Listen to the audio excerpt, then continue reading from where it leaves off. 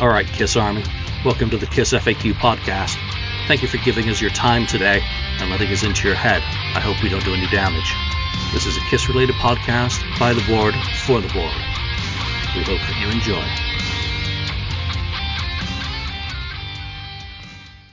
Welcome to episode 410 of the KISS FAQ podcast. I'm your host, Julian Gill. Today I'm joined by St. Louis KISS Lonnie. Hey, how you doing? 69th Blizzard Cat. Hello. I'm losing my marbles. And Marcus Almighty Mark.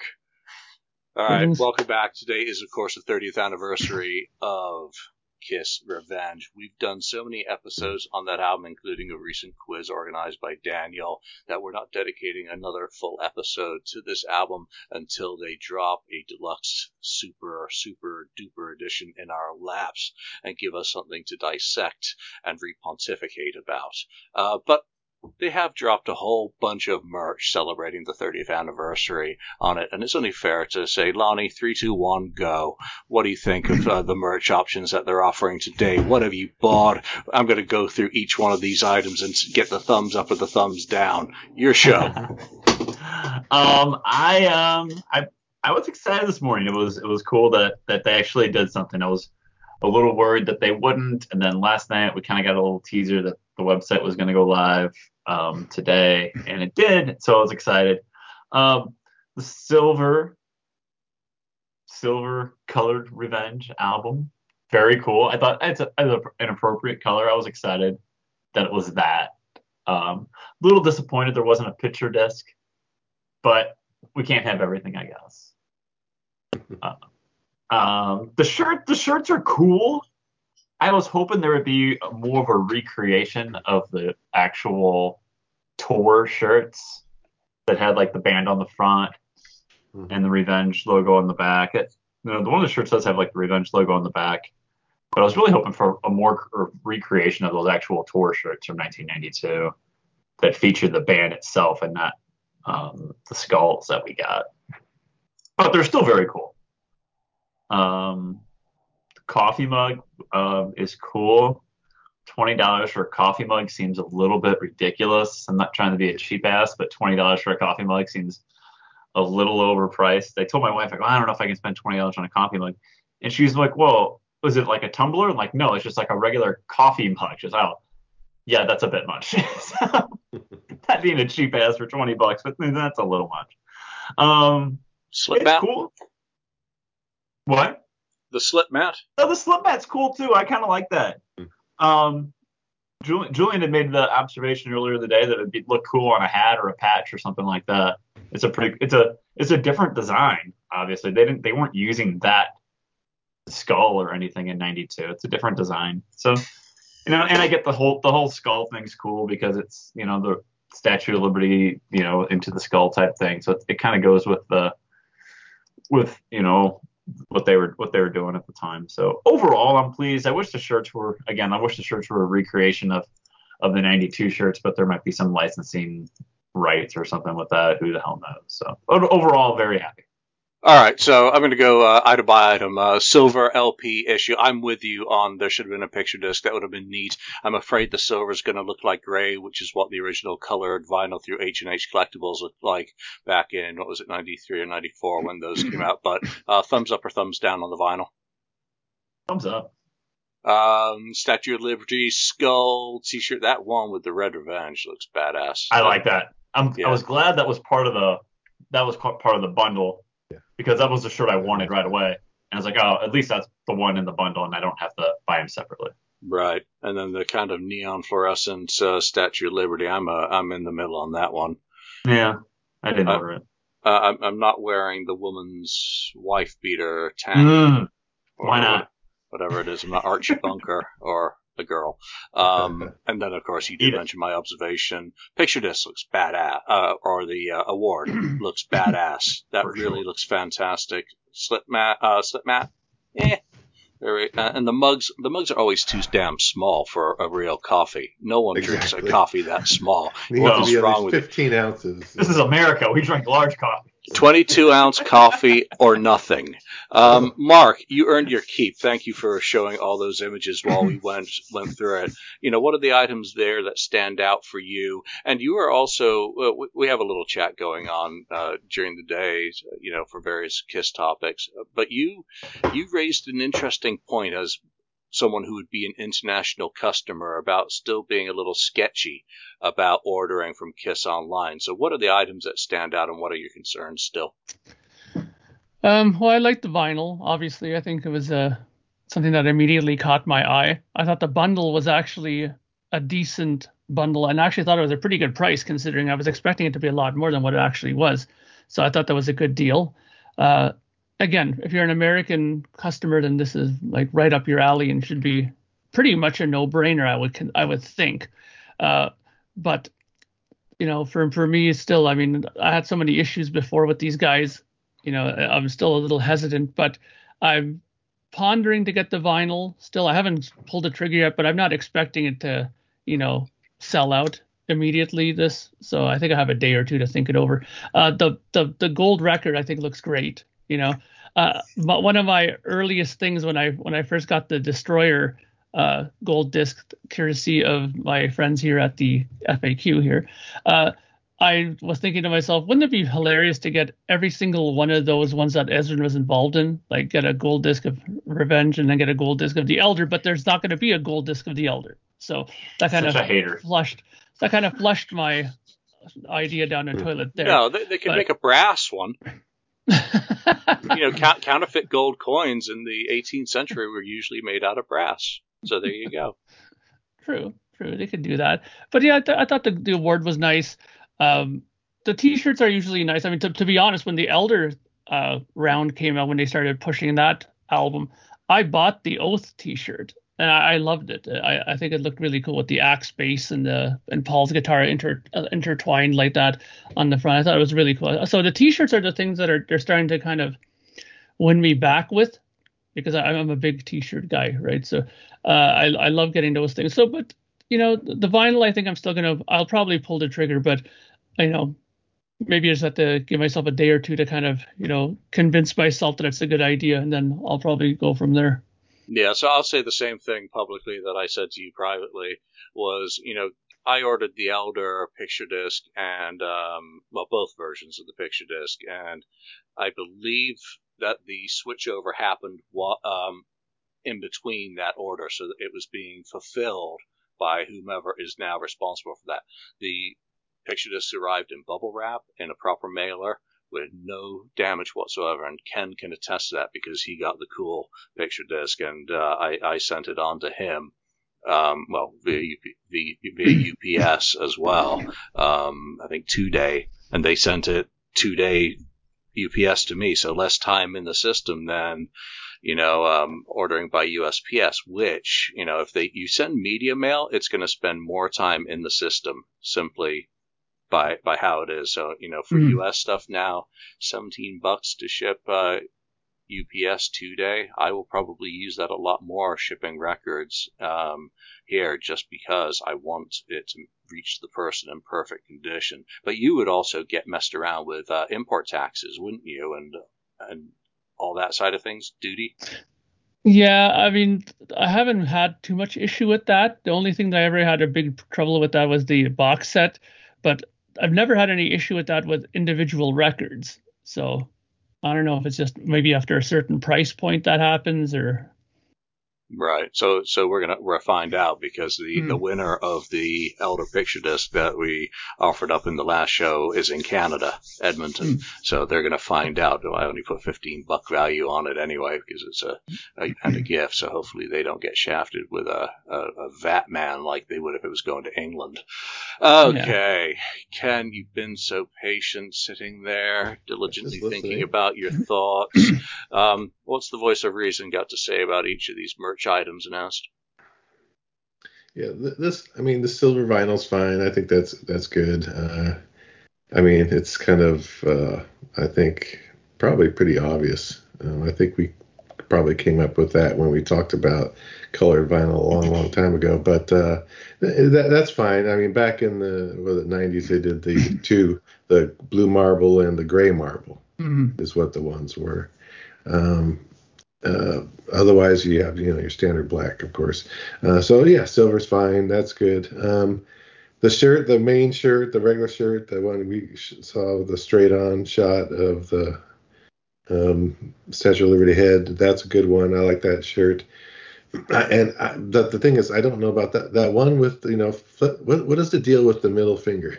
It's like, I would not get that shirt. I mean, I would maybe get that shirt if it was a fist instead.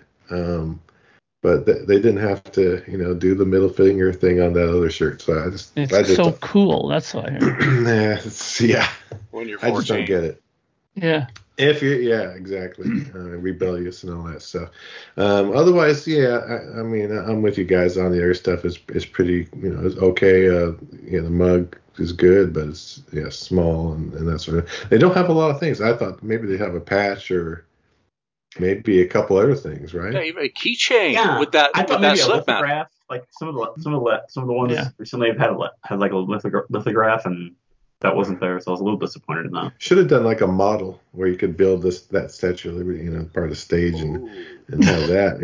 That'd be cool. KissReplicas.com. I hope you're listening because they've just announced the Sammy the Serpent. A transformer. There you go. Yeah.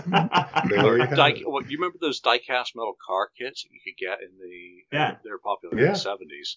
They're horrendous to build for me anyway. So I was a little disappointed that the Germans weren't there, with a half-speed master double 45 LP with metallic foil printed cover. And this is what I've been listening to all day, the Argentine cassette, which has a slightly different mix of some of the songs. It's my go-to. I actually need to do a 192 rip on it now. I've got some new sound gear. But that's the one I've listened to. I've listened to Revenge and all the secret bonus tracks, like 6 times today. It's nuts. I never listened to Revenge that much. I started, feeling like I was Lonnie. I was supposed to go out jogging or something. I took that first step and my knee gave out, and I said, forget it. It's Lonnie. So, I think it's well done, which is cool.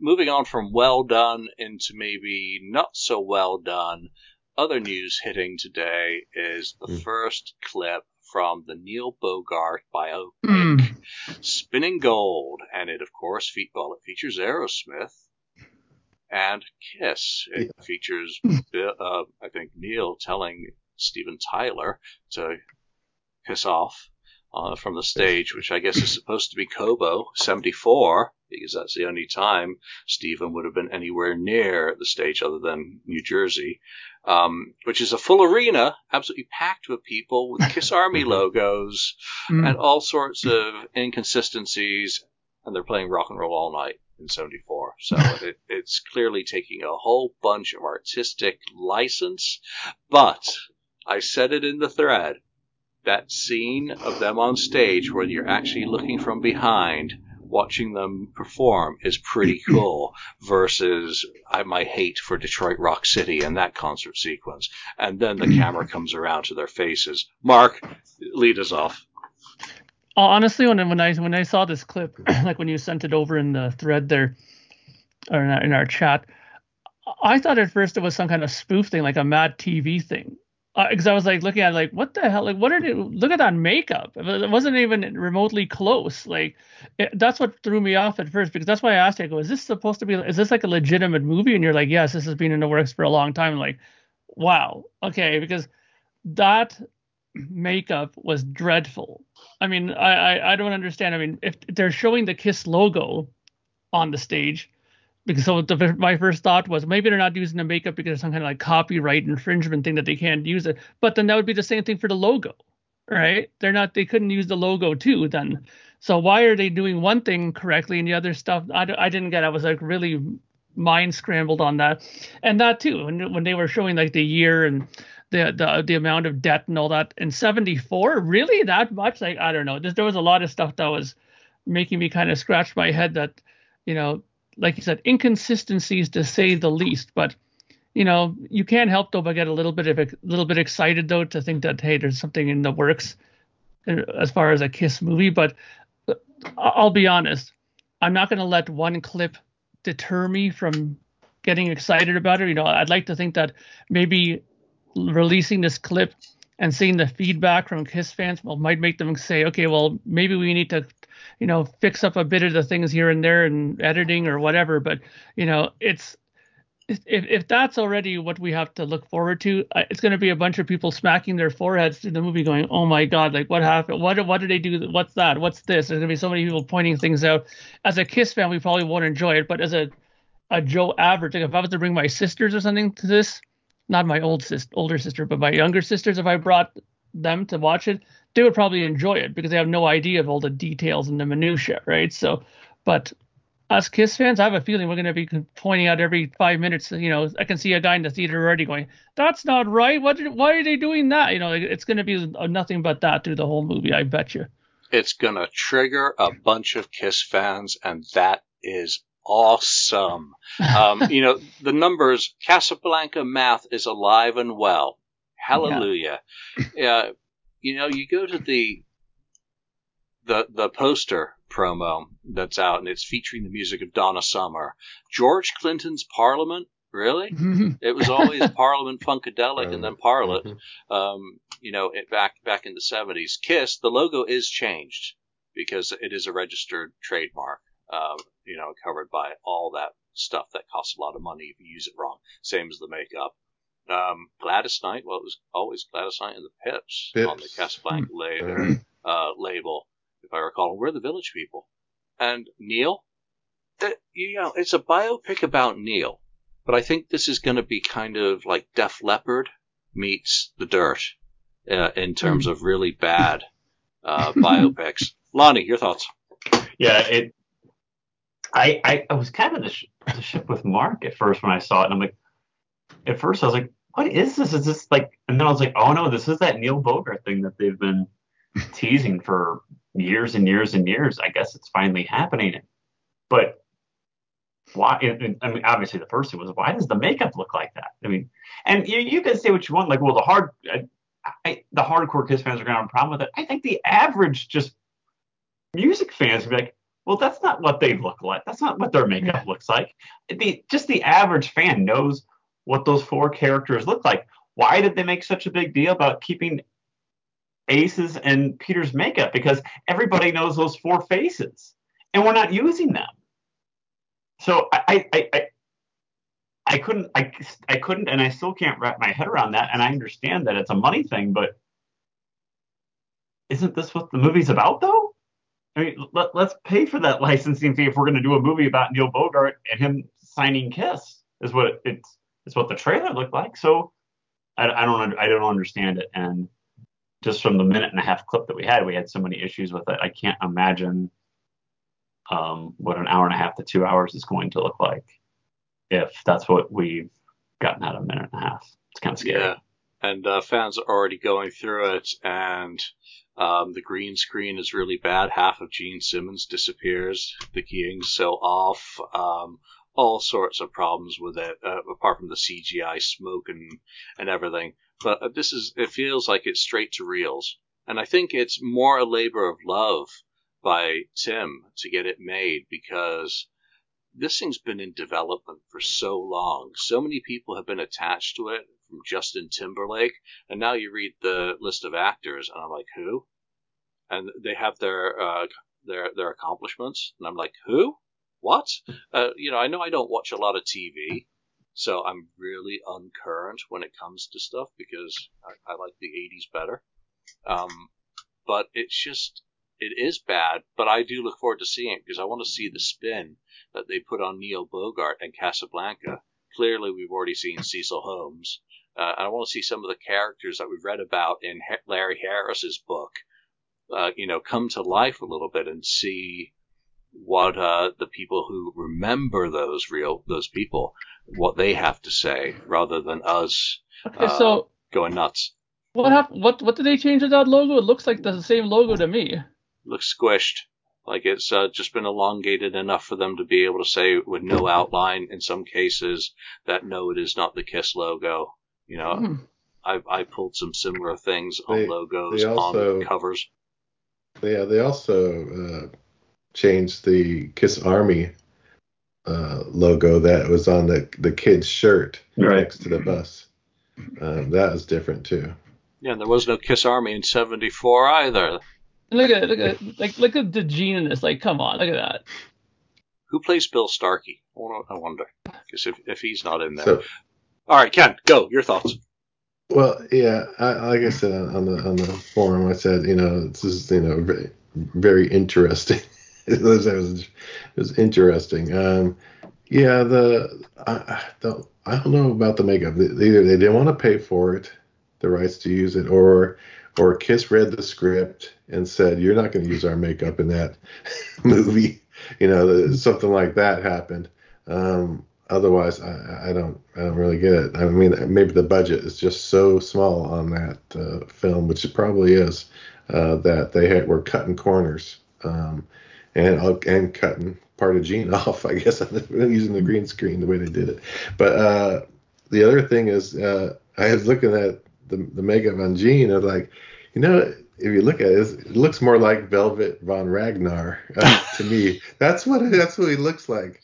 That's what the guy looks like. It looks like Velvet von Ragnar, But yeah, and then the music is obviously somebody recorded Rock and Roll All Night, some band or some studio musicians. Yeah, I mean, you know what? KISS is probably not going to be that much in it. We probably saw most of what KISS is going to be in the movie. It's going to be probably more about, right, behind the scenes, Neil Bogart and trying to, deal with the company and the record labels. The mob. What if the mob will feature in this? Maybe the mob, yeah, and all that kind of stuff behind the scenes. And we'll just get little snips of like KISS and then Donna Summer and so on. So yeah, I mean, I think it'll be an interesting movie to watch it, see how they how the story goes and so on.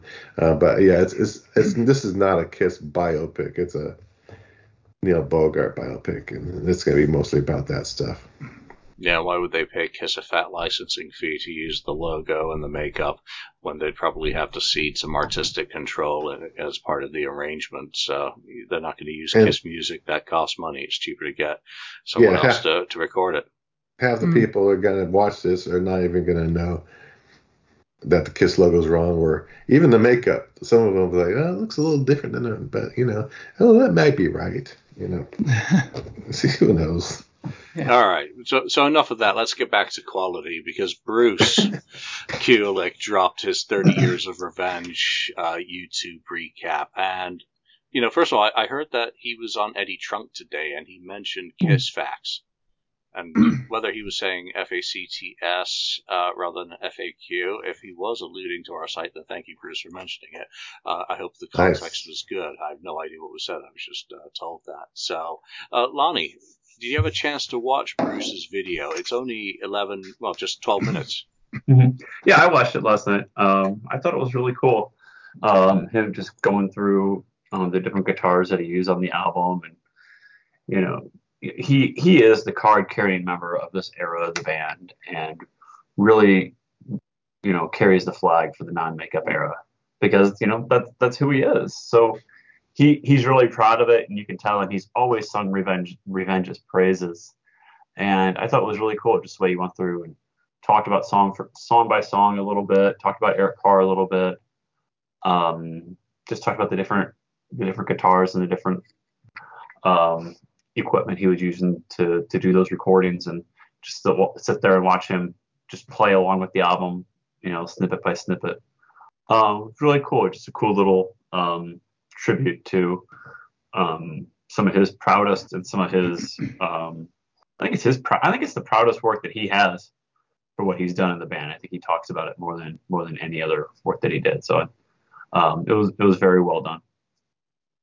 Yeah, I'm very appreciative of the effort Bruce has put into this. Obviously, I really dug his guitar playing on the couch, getting the Banana ESP out as well, because that just draws it into that guitar, is thought of as a Crazy Nights guitar. And I've always said that if you peel back the polish on Crazy Nights, it's the same guitarist with the same attitude playing some pretty good riffs there. They're not as forward and in your face on Crazy Nights as they are with Bob's production and some of the FX that Bruce was using on Revenge.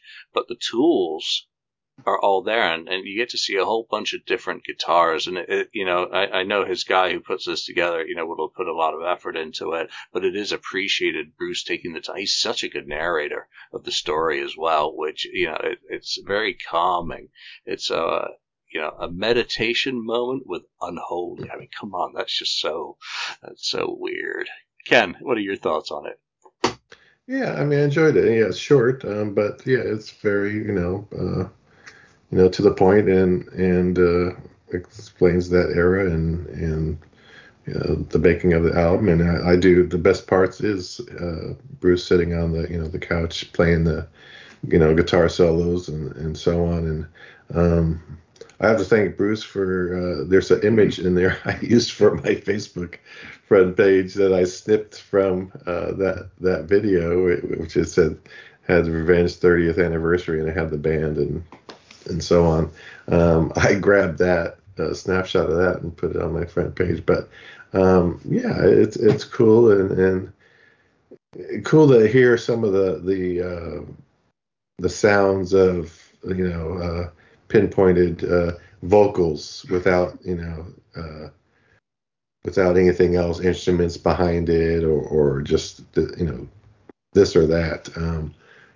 Which is pretty cool to hear that kind of stuff, because Bruce still has those tapes from when he was recording, so he's able to use that music.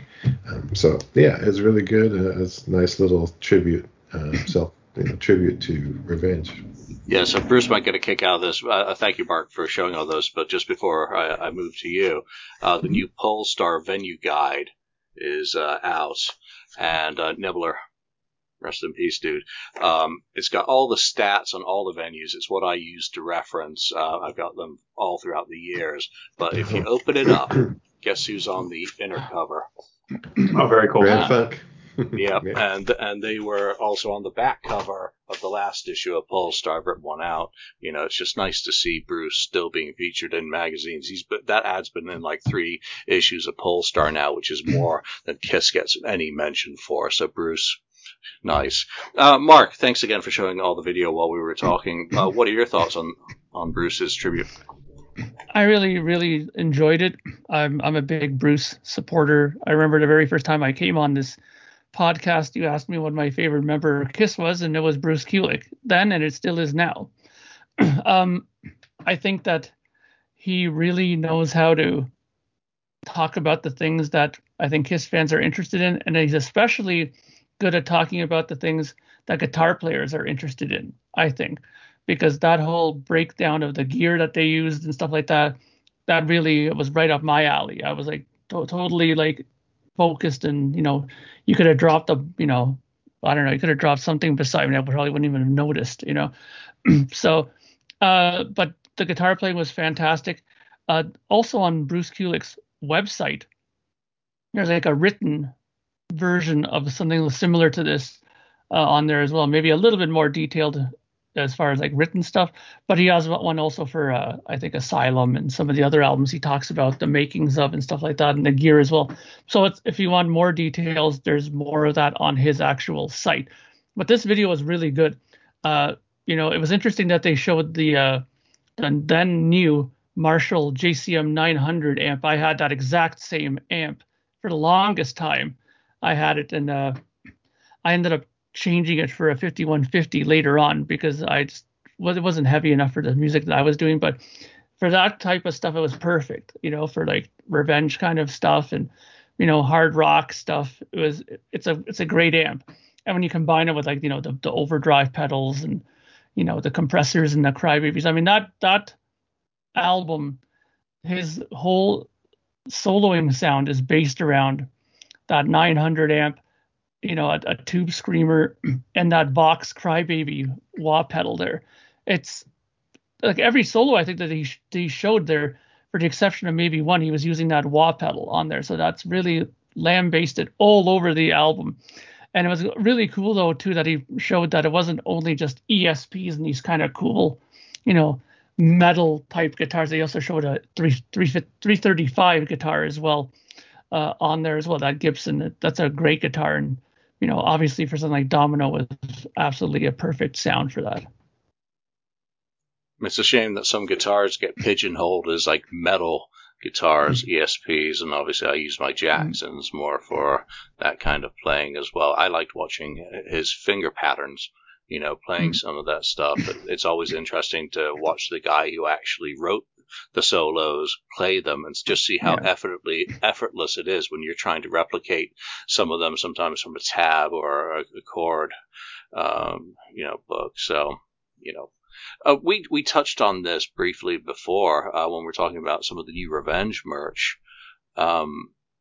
Someone who suggested that there should be a replica of the Statue of Liberty as a transformer or die Ken model or something. That was Ken. So Ken, did you see the Sam T. Serpent and more is coming to Creatures Fest by Kiss Replicas? They're about ready to release a new what is it, life size? Yeah, life size. It's it's cool that they're doing something like that. I mean, that's always, and that's like the original Sam T. Serpent, right? Yeah. So the official replica. The official replica, the real thing. It's cool to see it because I never saw. I see it on pictures and videos and stuff, but I never got to see that live. It was Gone by Dynasty tour. So it's cool that they're doing some of those neat things, replicating the history or history of the past. But it's a nice thing to actually, some people are going to be able to check out and look at in person. If it's a coat rack, I'd be in. Lonnie, Sam T. Serpent, you gotta get one for your Bengals lair. I don't know if I need a Sam T. Serpent replica, but it's to each their own. I think that's cool, if that's what you want. But it's different, There's something for everyone, I guess, But I don't know if I necessarily need that at this point. But I'm sure there'll be plenty of Kiss fans that think they do. I can't wait to see photos of it, from Creatures Fest, when it's seen. But I think this is a whole new line of merchandise that needs to be done. Lonnie mentioned the Statue of Liberty. I think they need to do a Leon of some description in some way. Maybe it could be a cookie jar. Lift the head up, and there your Oreos and your Genie snacks. They got to do the Peter's Cats are back on stage for this brief. There you go. Leg of the tour, though now they're Eric's Cats, of course. Those would be cool. Either as bookends. Yes, Kiss fans can read and have books, but they'd be cool with little glow in the dark eyes. That'd be nice. Mark, any of those kind of things float your boat, or you're like, whatever, shut up, let's go to another topic? I mean, it's cool. I mean, it's definitely if you're a big collector of those kind of items, which I'm sure there's some people within the Kiss circle of collectors that would be probably very interested in that. I'm not one of them. I'm not into those kind of large dollar items like that. But if you're a tribute band and you're really one of those kind of bands that want to make it like legit down to like the last detail, hey, this is perfect opportunity for you to go grab one of the things that'll make your stage set more legit, right? Same with the Cats too. I mean, that isn't that one tribute band now that's doing the Dynasty run had they have the Cats on their stage too, right? Forget what the name of that band is. Mr. Speed. Mr. Speed, that's it. Yeah, they have the Cat. I think they even have the Mr. Serpent there too, I think, on stage. I think, or maybe not. But if it's a Dynasty, I don't think they have that on there. But, but still, if you're a tribute band and you're wanting to make your stage look more legitimate, then these kind of replicas will be probably perfect for that. All right. Ken, did you opine? Yeah. Yes, I did. Okay, then Mark, I'm going to go back to you because the new Foundations Forum 1993 Pro Shop footage that surfaced this week was pretty cool, but you were there. weren't you?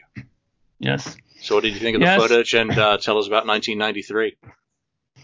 It was interesting because it was actually probably the very first sort of musical convention that I attended, like outside of Canada.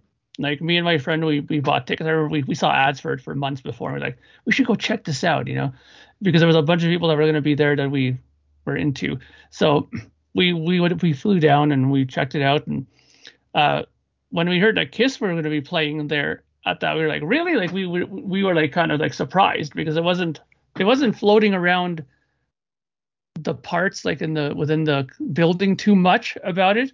And that's the thing, like I mentioned before, that I found sort of odd was that at that time there was very much a let's see the new kind of up and coming bands that were out around then that were coming around, because I know that there was, I don't remember if it was that one that I went to or if it was the year before, but Dee Schneider had a new band, Widowmaker, I think, or something like that, and they were playing live at it, and people were much more interested in like, let's check that out, and and there was kind of the vibe of like, how the mighty have fallen when they were talking about Kiss. Kiss is, that we can go check it out. Like people were already kind of counting them out at that time, and just don't forget too, a lot of the people that were at this are a lot of industry people too, right? They weren't exactly like general public fans off the street, right? There were that too, but it was a lot more like, schmoozers and brown nosers and stuff like that, hanging out. And, it was one of those conventions where you walk in and they give you this huge, like, the bag of courtesy products, like that's like weighs 50 pounds in there, that because, you paid your $200 to get in or whatever. And it was an interesting performance though. I mean, the thing that I thought immediately that was interesting about it was that they played Going Blind. They had not, I think at that point, ever had played that live, I don't think. I think Paul even mentions it in the video that this is the first time they had ever played it. And, the performance was good. Eric Singer was on drums, so of course it was, pretty powerful. And but it was an interesting vibe. It was nothing, let's put it this way, it was nothing like going to a Kiss concert. When you go to a Kiss show, the place is electric and people are jumping up and down and going crazy. Here, it was like the first couple of rows of people were kind of like, cheering and getting into it. And the rest of it were these guys, like arms folded, watching, and then just kind of talking to each other. Going, yeah, I remember that song. Wow, that's 77. That song, that's a long time. Like it's that kind of vibe that was going on there. So it was an interesting thing to witness. But look, Kiss had the last laugh a few years later, right? Yep, I guess so. So, obviously the Revenge era is powerful, and I think that's what I get out of it. Seeing a nice upgrade of that footage just reminds me how great that period was. Lonnie, bring back memories for you? Yeah, the exact same. It just reminds you how great that period was, how good that band sounded live. That we've seen some different footage from the 92 through 95 era. I love seeing any show from that era period, because I think the band is just so tight. I think it's the most talented they ever were, and it's why it's my go-to era of the band. They were so great live, and it's really showcased there, just how great it was. And it's as much as a live 3 to me just doesn't capture that. And I understand why they made a live 3 when they did, because they were great. They sounded great. I understand, like, what, let's do a live album now because this sounds great. And it just, unfortunately, to me, it just didn't translate what those live performances really were. So if I can get my hands on anything just, raw from that era, I soak it all up. Yeah, those bootlegs from the era, whether it's Tokyo, Santiago, that's a good one. They just blow a live 3 itself out of the water. It's like the Crazy Nights of Kiss live albums. It's just polished the edge off it a bit too much. And you've lost all that grit and grime that really should permeate the sound. Ken? Yeah, I mean, it was a great era. I I know I've seen some of the footage before in the past, but this looked a little better. It sounded pretty good. And yeah, they were top notch back then. And I was lucky enough to see them, few times, whatever, back then. So they were a very tight band, like you said, and it's a forgotten. People forget about how good they were back then as a band, and without the makeup and without a lot of the fireworks and that sort of stuff. Still, and they didn't need it so much because they were so good back then. They didn't really need all that extra stuff because they were performing that well and had a lot of great music that they were playing. So yeah, it was cool to see. Can I say just one last thing about that though? About that show in particular, one thing I got to give them huge props for is the fact that that was not their crowd and they played so well. It's difficult sometimes to play to a crowd that's not yours. When you're expecting a certain reaction at the end of a song and you're just not getting it. You're getting it from like 15 or 20 people. Mm-hmm. To kind of be able to still put on a great show like they did on that, I think that just shows the level of professionalism that they have. Yeah, they were still at a point in their careers that they were willing to win over an audience, or if not, steamroller the audience. You don't care. You're not.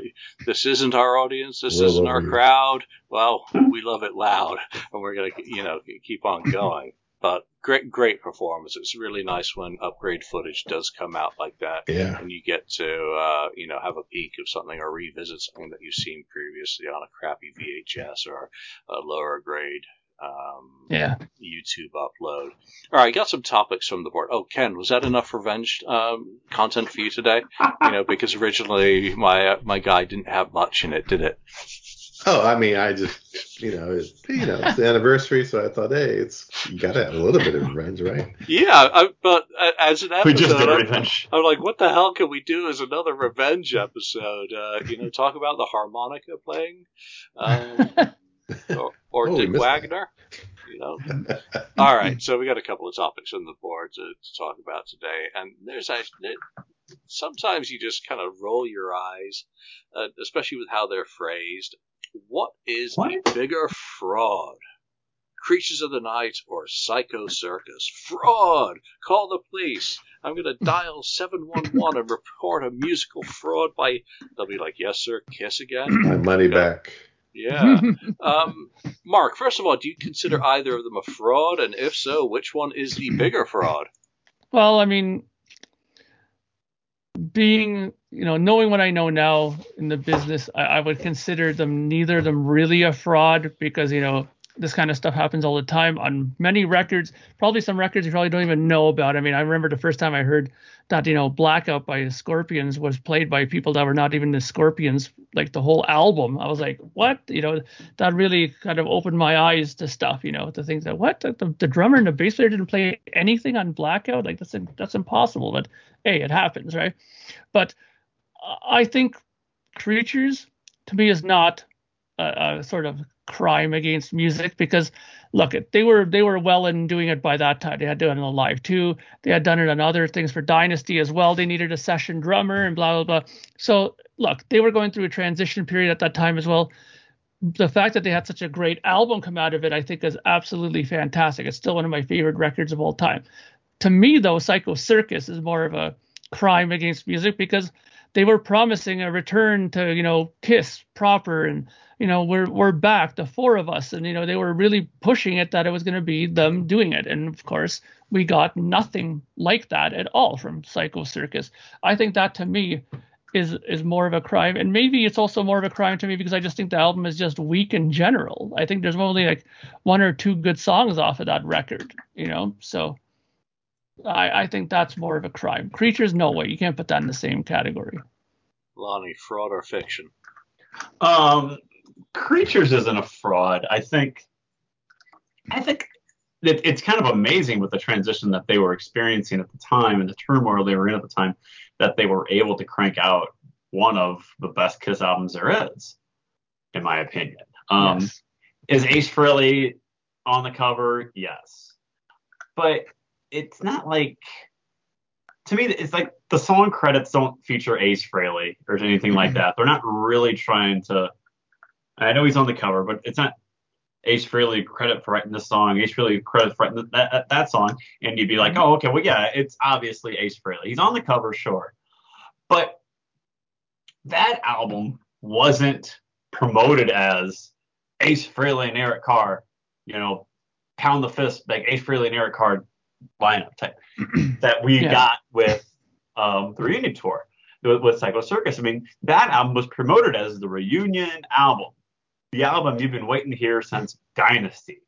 This album should have been the follow-up to Love Gun. I remember hearing things like that, and that's how it was promoted. That's what they were saying on interviews. I remember listening to Rockline. Oh, maybe it wasn't Rockline, but it was a show right before Psycho Circus came out, and the four of them were on, and they were playing some songs off the album. And like I remember distinctly them playing 100,000 Years, and Gene going, "I like the end of 100,000 Years right there, where Peter goes on the drums and goes dun, dun, dun, dun, dun," and just really just putting it in my, really trying to make everybody believe that it's the four of them on this album. So I say yes. And Mark, you gotta have a hot take on this show. Come on, you just can't give. You gotta have some. You gotta say yes if something's a fraud. I say yes. Psycho Circus is a fraud, and Mark said there's one, maybe two good songs on there. I think two is being generous. Mm-hmm. So yeah. I say Psycho Circus is a fraud. Yeah, I will never get over the choice to use Bruce Fairbairn for that album. He was past his usefulness for Aerosmith by that point. It had been shit-canned by them. Talk about being 5 years behind the curve of hopping on trends. Bon Jovi was 86. What had Bruce done? But, as a fraud, Creatures is not. Creatures is just Kiss putting out a Kiss album as best as they could put out a Kiss album, as much as Dynasty or Unmasked, as Mark said. Session players come into bands. It happens. It simply is part of the business. Someone ain't doing it or ain't available. Well, it goes back to the beginnings of Kiss. It was never about the individual. But Psycho Circus was false advertising from the get-go. For God's sake, they paid Peter and Ace not to participate, and thus missed the whole object of the exercise. If you could turn back time for Kiss for one thing, it would be that reunion album, and to just lock them in a room with Eddie or Bob and have Peter bring in the ideas that he had and work on them, whether it's with Bob, whether it's with, other band members if they didn't feel they were up to scratch, or let him do the songs and craft them like you've heard the rehearsal takes of Baby Driver and Dirty Living. There's only one fully formed song that ever came into Kiss, as far as I'm aware, from Peter, and that is Hooligan. The demo is nearly the same, and he and Stan wrote that together. So even Beth needed quite a bit of work, but it would have been much more honest just to say, we're going to soldier through this.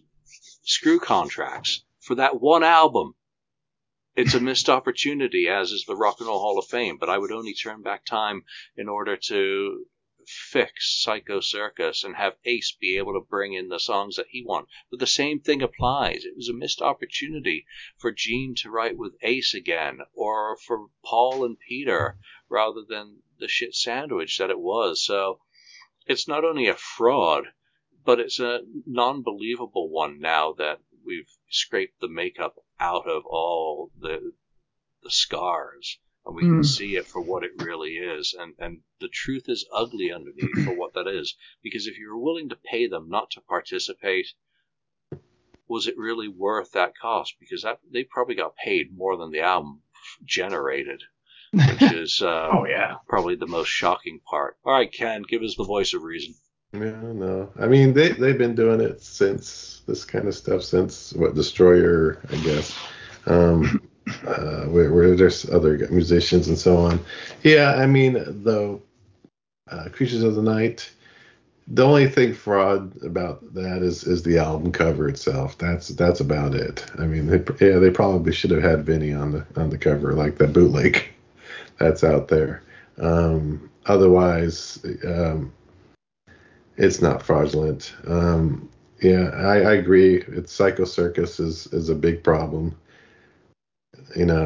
Just the four members getting back and recording some good old time Kiss music from the 70s, going back. It's so far from that type of music and sound. You're talking about the producer. Shoot, yeah, they needed Bob Ezrin or Kramer on that one for sure. Yeah, put your egos and money aside and just get, they should have just gotten into the room and fleshed it out. I bet you they would have put out something.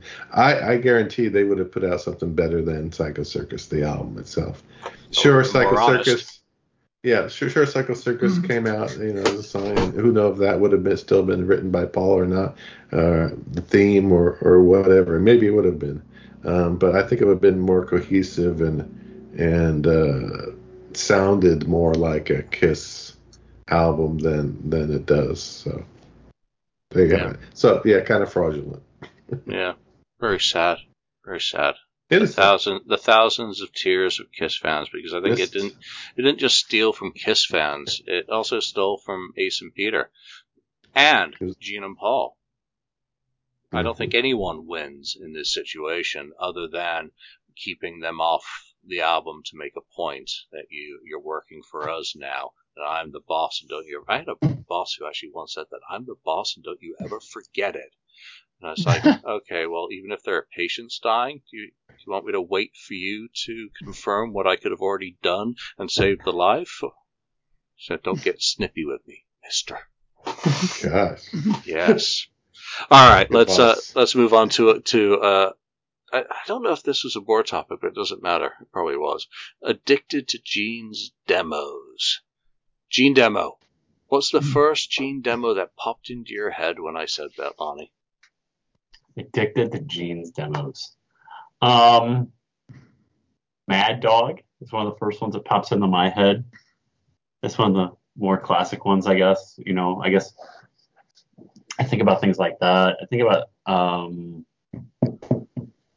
there's some stuff from his solo album that I think of right away too. The solo stuff from '78 is what I think of more than anything else. Probably those what I think of more than anything else when I think of Gene's demos.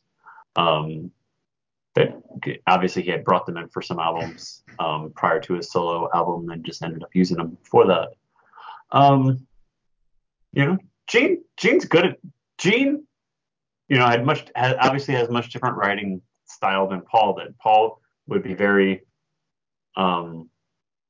focused on what he wanted, where Gene would just almost write anything and just throw it against the wall and see what sticks. So there's a lot of variety when it comes to Gene's demos. But the first thing I think about though is his solo stuff from '78 more than anything. Although there's obviously from the vault there's a ton of shit out there. Yeah, and I think the ton of stuff that's Gene related that wasn't on the vault means that it's probably Kiss related. It may have been saved for that. At least I hope so. Mark, Gene demo. What pops into your head? Quite a few of the similar ones that I think Lonnie mentioned, like Mad Dog and Rock and Rolls Royce and stuff like that. But the one that really jumped out at me when you just said it right now was I remember my reaction when I heard the Domino one the first time. I was like, well, wait a minute. Because I remember finding out after that it was just that band, I think Silent Rage or something, that did the backing track, and it's just him singing over top of it. And I was kind of like, wait a minute. This is like, he's taking credit that he wrote this song. And meanwhile, it's a completely different band who perform this. I don't know. Back then, I was very, very much against that kind of idea. Taking credit for someone else's performance. Even though he maybe wrote the song, right? But I was always kind of of the thinking, naively, obviously, that Gene did the demo himself. And the thought of another band doing it for him and him just singing it was kind of had a bad taste in my mouth from that. But, like you said, you learn things as you go through the world, and you learn things when you get through the business a bit, and you learn things about just how things work. And, that's something that I think is pretty commonplace in the music business, that somebody submits a song, they listen to it, I like that. Send me just the backing tracks. I'll try to write something over top of it completely different or some different version of it. And there it is. There's a song, and they either purchase it or they give writing credits, and there you go. But that song always kind of, not ticked me off, but it kind of like bothered me that, I thought Gene was much more involved in that song, because it seems to be such a Gene song when you hear it on Revenge. He's like, if you were to ask me, besides Unholy, what song on that album screams Gene Simmons, I would say Domino. And to think that he maybe didn't have as much input in that song as I thought kind of bugs me a bit. Yeah, it wouldn't be the first time a Kiss song has less input from Kiss than you maybe may have thought. Ken? Yeah. Yeah, when this topic came out, which is kind of current to me, I thought of Love Is Blind, which is the original demo, and then the Shameless is doing that, that, and I ordered that CD recently from them, so I'm looking forward to getting that. And but I think of a lot of so many demos. I start thinking of other ones and so on, the ones with Van Halen with him and that sort of stuff, and then I do agree that he probably had some session players on this and that for some of his demos, but I think there are demos out there he did his own. He did do them all himself too, from what I understand. So whatever, it happens. But yeah, Love Is Blind is the one. It was kind of been going around lately anyways, kind of been out on the forum and that sort of stuff. Yeah, and that's probably why when I, set the topic as well, I didn't go with Love Is Blind, but a very similar song, It's Gonna Be All Right. And again, that comes back to some of the other side of Gene Simmons, which I find really interesting. I don't think he respects himself enough as a songwriter. He's got some good stuff there that does get muddled in with all the other shit he's trying to make stick sometimes. But he does have some songs that from the get-go, See You Tonight, Love Is Blind, It's Gonna Be All Right. There's a couple of others, that he did around the time of Unmasked, which just leave me pondering why on earth You're All That I Want ended up on there. And I think it's probably because of the co-writer credit. So there's so much good stuff from Gene. So it's nice to see a topic about, Gene's demos. I want to end with something non-Kiss related. Mark, Project Gemini, what's going on? It's been a few weeks since you were on an episode, I think.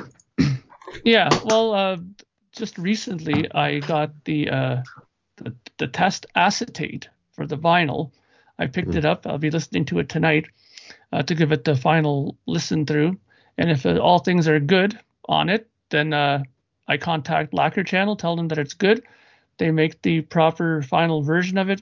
It gets sent off to make the metal parts, and the pressing of the album will begin. Now, of course, the thing that people need to keep in mind is that when I tell him it's okay to do it, he still has to coordinate with Train Records and the other places to make sure that he does the proper acetate at an appropriate time, because he doesn't want to make it and let it just sit there for weeks and weeks and weeks and then have the metal parts made out of it, because then it's not as good quality. He'd rather have it so that there's a couple of days in between at most, and then have them work on it. So this is a timing thing, but as long as I'm okay with it, he'll have everything, set as far as any kind of recall for settings and stuff like that to do the proper version of it. But I mean, it's interesting, just really quickly, one other thing that I found, just to give you guys a better idea of this gap in the music business. I picked up recently an album called from a band called World Trade. Billy Sherwood of Yes that was his band before you joined the Yes community, and they released an album called Euphoria back in the 90s, and they reissued it. And I saw Kevin, the guy who does my lacquer stuff, I saw his initials in the dead wax of the album, and I go, "Hey, did you cut this album for them?" And he goes, and he said to me, "World Trade." He goes, "Yeah, I think I might have done that." And he went back to his record. He goes, "Yeah, I got that." Now remember, this is May now. Okay, and I just got the record like last week. He goes, yeah, I did that in November last year. So by the time he did that, and it went to press, it was like 5 months after it was done. So when you're sitting at home and you're ordering your records and wondering what the hell's taking so long, everybody has this problem now. Like even known bands that are signed to major labels have to wait and wait and wait for stuff because there's such a huge lineup of stuff. Except for Metallica and their Walmart exclusive 11 LP collection for $160 if that's your thing. All right, that's a bunch of revenge-related topics and some topics from the board. Thank you for everyone who participates on the message board. Your participation is appreciated because we do mine it for topics because it's great to see what we're talking about as KISS fans. So get your KISS Revenge merchandise at kissonline.com. They better spell that person's name right on the fucking Revenge Award, or there will be no more Hemdens, please, or there will be tears and murder. So that's it for this week from Lonnie, Mark, Ken, and myself. Thanks for joining us, and we'll see you next time. Thank you for spending time listening to the KISS FAQ podcast today. All sales are final. There are no refunds. If you'd like, look us up on Facebook or come over to the KISS FAQ message board and discuss the topic we've broadcast today. Don't forget to rate us on iTunes, Spreaker, or wherever you've listened to the show. We hope you'll join us again.